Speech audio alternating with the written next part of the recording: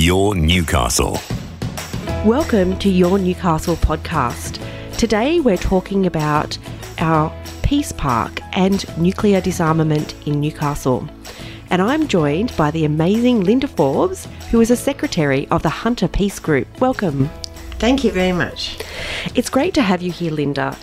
You would remember way back in 1982 on the 29th of June, Newcastle was declared a nuclear-free zone by the late Lord Mayor Joy Cummings AM.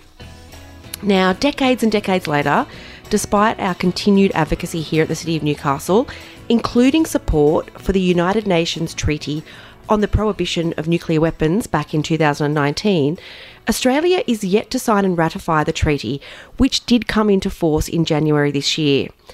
This is topical, particularly given the recent blow-up over us here in Australia signing a deal with the US. Definitely. Commissioning the fleet of nuclear submarines in particular.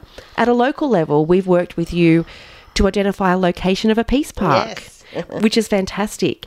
I would like to know some of your history, Linda, of how you got involved in the peace movement. Okay. Well, actually, I was born in Scotland, as you can probably hear, and the Polaris submarines were a big thing in the west coast of Scotland. And I was coming from a political family, of course. You know, there was much discussion about this. And when I was about 14, I went with my big sister through to the west of Scotland on my first protest. And it was against nuclear submarines then. And the CND at that time was the big peace movement in Scotland and Britain. What year was that, Linda? Oh, well, let me see, 44, and I was 14, so 58 roughly. So 1958, you went to your first peace march in Scotland. I think so. I think it was 58. Interesting that it was a similar topic to what's happening right now in 2021. And I might say that there's still peace groups in Britain still protesting against the Polaris submarines, although they've been updated since then in the west of Scotland, you know. Plus all the transportation of the nuclear requirements, through Britain, you know. And that's a huge worry too, you know. And that's one of the reasons that we wrote to you about Newcastle becoming a nuclear-free city again, which, thank you very much, the council agreed that it should be redeclared that, and it was wonderful. Yeah. We've had a long history in being at the forefront of this type of political advocacy, particularly under the leadership back in the 80s of Lord Mayor Joy Cummings. And I think it's really relevant today that a progressive council like we have at the City of Newcastle make sure that we continue that progressive advocacy. I remember marching down King Street or Hunter Street when I was a little girl here in Newcastle, and the chant then was, all we are saying is give peace a chance. Yeah. And I remember being pretty little and marching with my parents, so we probably had similar political upbringing. Oh, I think so, yes. Uh-huh. When you got to Australia, you worked for the Australian Manufacturing Workers Union for a number of years. I did. I was there for 18 years. All the women that worked there, we were all very, political and active. You would know Jan Anderson, who was there for a long time, and Nancy Ball and her sister Doreen. And, it was just part of the thing. You just were social justice issues, peace issues, I joined the UAW around about 1975, I think. And so it's just been a continuation because there's always something to correct, always some injustice. Be it the Fair Wage campaign or, a Save Our Sons campaign that the UAW women were involved in, or housing, hospitals, Medicare. There's always something that needs to be improved. Absolutely, I couldn't agree more. And for me, it's really interesting. You sometimes don't hear the stories of, like yourselves, like women like yourselves, Linda, who have worked and had a very long career fighting for those social justice issues that sometimes are taken for granted of people of my generation or even younger, the working conditions that you would have fought for through the AMWU back when you worked there. Are there any campaigns that stand out for you? I think the biggest campaign was really the Vietnam War time. That was huge. So the whole peace movement, and the peace movement was enormous in Newcastle at that time. Nearly every union had a peace committee. Every ship had a peace committee, and Trades Hall, under Peter Barrick's guidance at the time, I think it was the Newcastle Peace Committee it was called, and he was just amazing at organising everybody. Yeah, Peter was fantastic. My mum actually worked with him back in the day, and I keep in close contact with Di these days. Yes, he's fantastic. Also an amazing woman. Your Newcastle is changing daily, and we care about you. Have your say at newcastle.nsw.gov.au. We do have a wonderful progressive history, particularly in the protest movement and the social justice movement. Yeah. And I think it's really shaped who we are as Novocastrians today. And that's why at council, it was actually unanimous support of forming a peace park. Tell us a little bit about that idea of yours and where that's going to be located. Well, Peace Park is to honour the activists. I mean, Newcastle has had a huge, as you know, long history. I think it goes back to the early 1900s, maybe even before, of advocating for peace and fighting for peace and being anti-war. Newcastle has so many good peace activists. I mean, you couldn't name them all, really. So Peace Park's kind of a nice way of embracing everybody and hopefully bringing awareness to the younger generation that has been fought for, is still being fought for, and it's necessary that it's continued to be fought for until it's achieved. I mean, at the moment you'll think it's never going to be achieved. So the Peace Park is a big symbol and a big thank you. And the park that we put forward was the Ties Hill Reserve, opposite Ties Hill TAFE College. Actually, we were there yesterday having a look, and it's lovely, really. It is a peaceful park, and we don't want to change it much, but except for signage, so they know what it is, and a couple of little things that we're meeting with Rachel from the council next week, and to talk about actually what we were thinking, but it doesn't need to be changed much, like a flagpole, so we can put our flag up. Yeah, and I think it's symbolic of the city's history and also important that we acknowledge that in these times, I mean, we're in a global pandemic at the moment, and these challenges are challenges that I don't think are going to go away.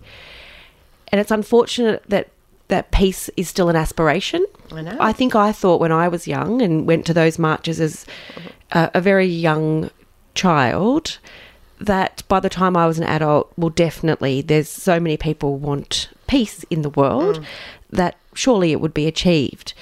But it seems like it is just an aspiration, and we have been through many wars fighting for our democratic rights and our freedoms here.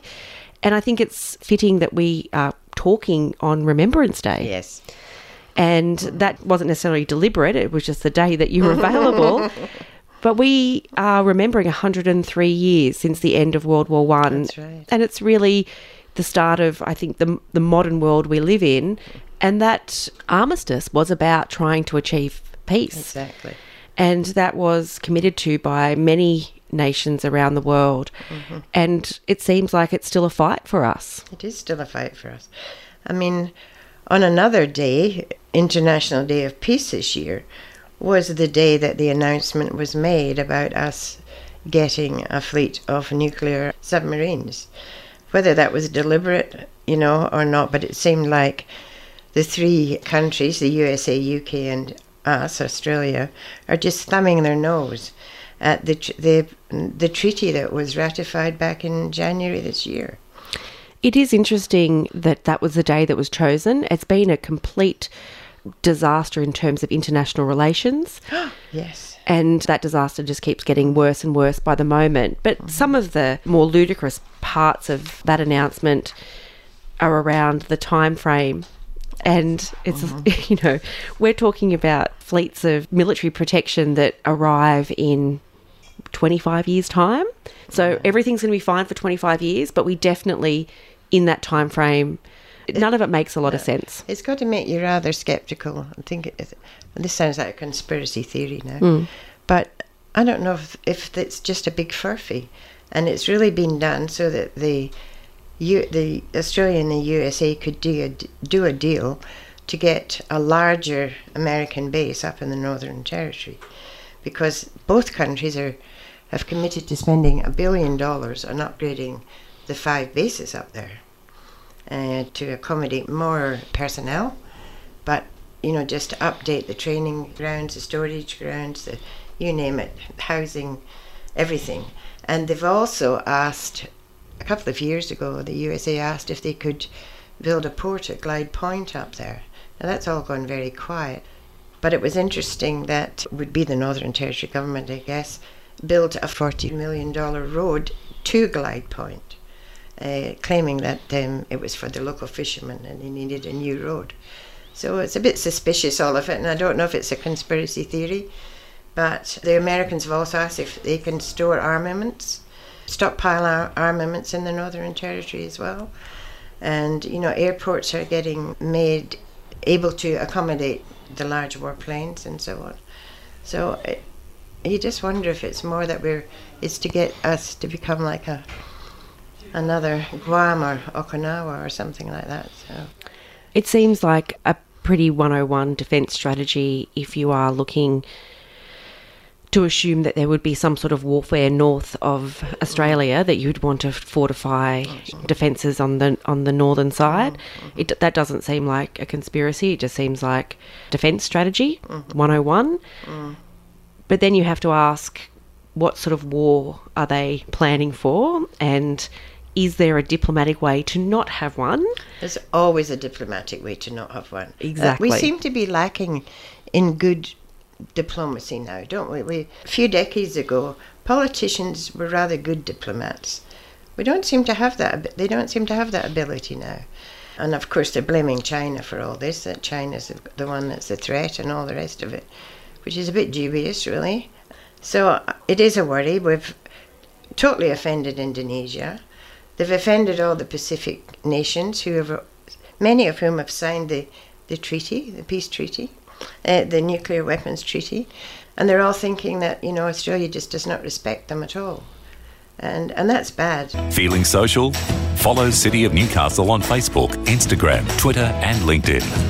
What I find, being in this role for the last 7 years, being on council for the last 13, and I'm obviously very involved in local government and supporting the local community, but you obviously are very aware of what's happening in your state and federal parliaments and internationally, because obviously it has an effect on us all. And diplomacy doesn't seem to be a priority at the moment, which is very unfortunate. I think it could be a priority, but people seem to have a race to the bottom attitude around winning elections. I know. And that really results in fear campaigns taking hold. So if you can scare people and to make them fearful into believing whatever it is, whether it's around war or China or some sort of xenophobia, that there's votes in it. And I think that's what's really sad about the political discourse. Yes. Instead of actually, how do we work together to leave no one behind, to build a better city, a better nation, it's about how can we run a scare campaign to scare people into not voting for them and voting for us. That's right. And I see it even at a local government level all the time. Fear and misinformation seems to be the mainstay of a political discourse. And I think it's coupled also with the changing media landscape, which I don't always think is a particularly bad thing. I think change is always good, and disruption was definitely needed, particularly when you look at the power and the agglomeration of some international media groups. But when nothing is fact-checked, yes, and you can just have the fear and the misinformation leading the discourse, it is a race to the bottom. And it makes me wonder how much actually they know about political history of the country or any of it, really, because the history plays a big part in your diplomacy, I think, and how you handle things. Well, you have to know where you've been to know where you're going. Exactly, yes. And that's why this Peace Park is important, because for people that don't know about the political activism that's come out of Newcastle, and they don't know about that history, it'll be a place to recognise it Yes. and also something to aspire for, because, you know, what is the point of all of us Yes. in these roles if we Yes. aren't aspiring to peace? Well, exactly, and it is important that we have peace.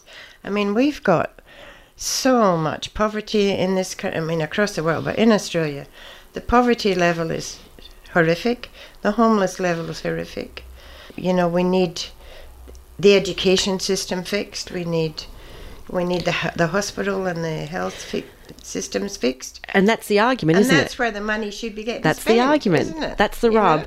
With all of this money going into defence and infrastructure that assumes conflict, when people are homeless, people need access to better education, that's the rub.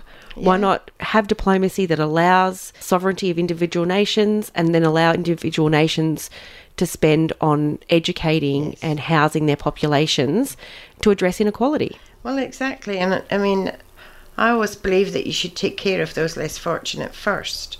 You know, and you build your budget or whatever from there. And if you've got something left over, well, you can maybe do something, you know, a little bit controversial. But that's not the way it works. It's working from the top down. And there's too many people that are missing out. And our kids for decades now have not had, many of our kids, I should say, they've not had the luxury of a full-time job or a skill, mucked up TAFE, and they've lost apprenticeships and God knows what else. You know. I saw an interesting statistic yesterday around access to income and full-time stable employment and the correlation to happiness. And that was actually done through the Unions Australia.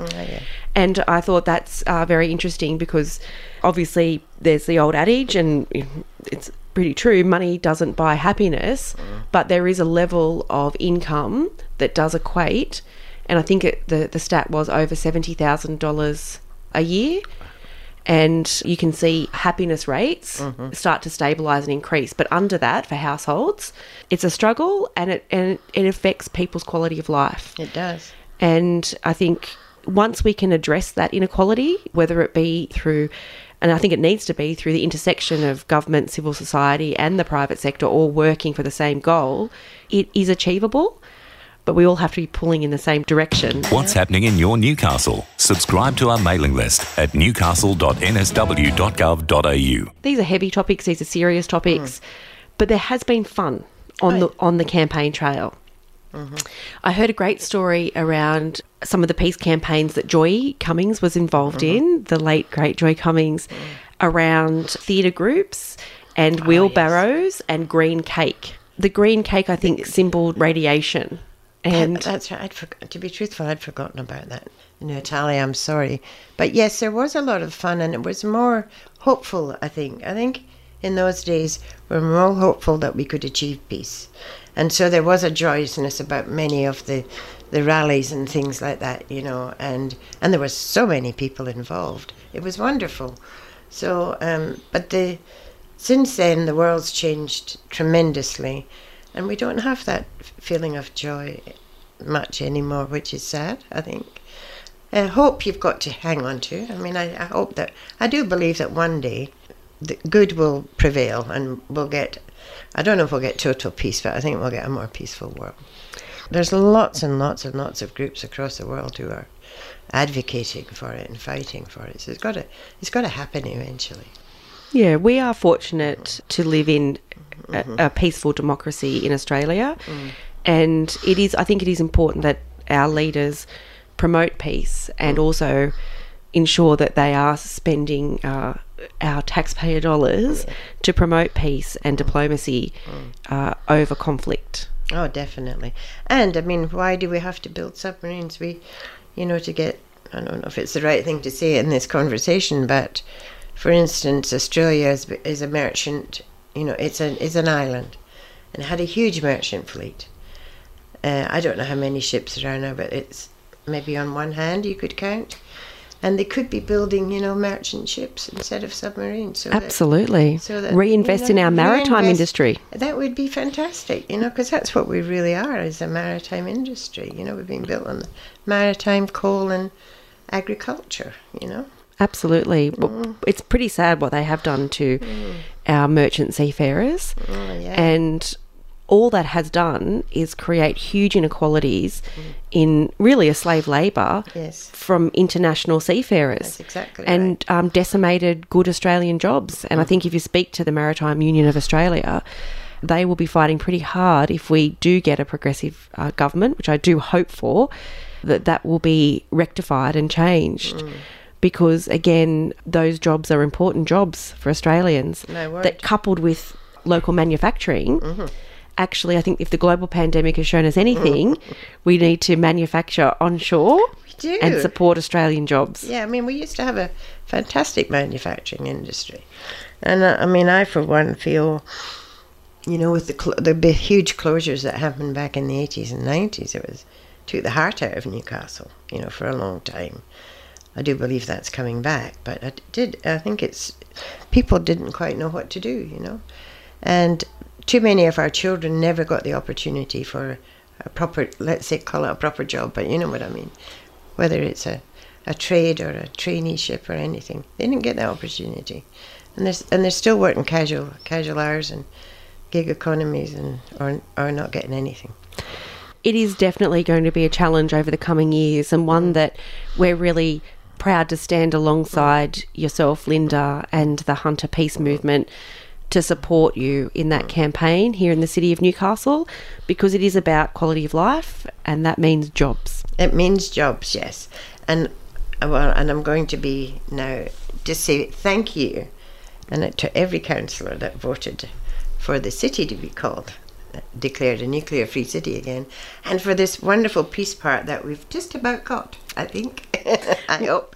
Well, you're very welcome, and we do have wonderful staff and some wonderful councillors at the City of Newcastle that are really proud to work with you and the Hunter Peace Group on establishing a peace park, and hopefully we'll be able to get it opened and fly your flag very proudly. Oh, and thank you for flying our flag on Hiroshima Day, because that was a shame we couldn't have had the ceremony.